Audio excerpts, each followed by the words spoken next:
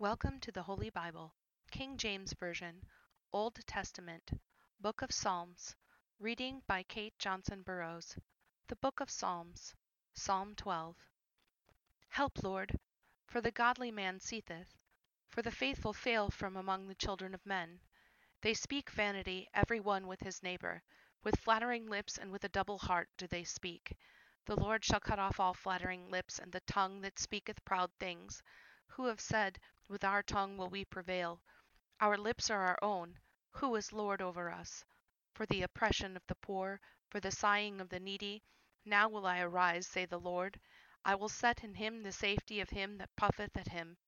The words of the Lord are pure words, as silver tried in a furnace of earth, purified 7 times.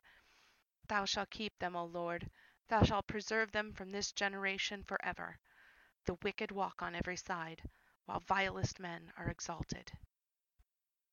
The Book of Psalms, Psalm 12. If you enjoyed this reading from the Holy Bible, consider supporting by donating through PayPal to kate@afaproject.org. Thank you.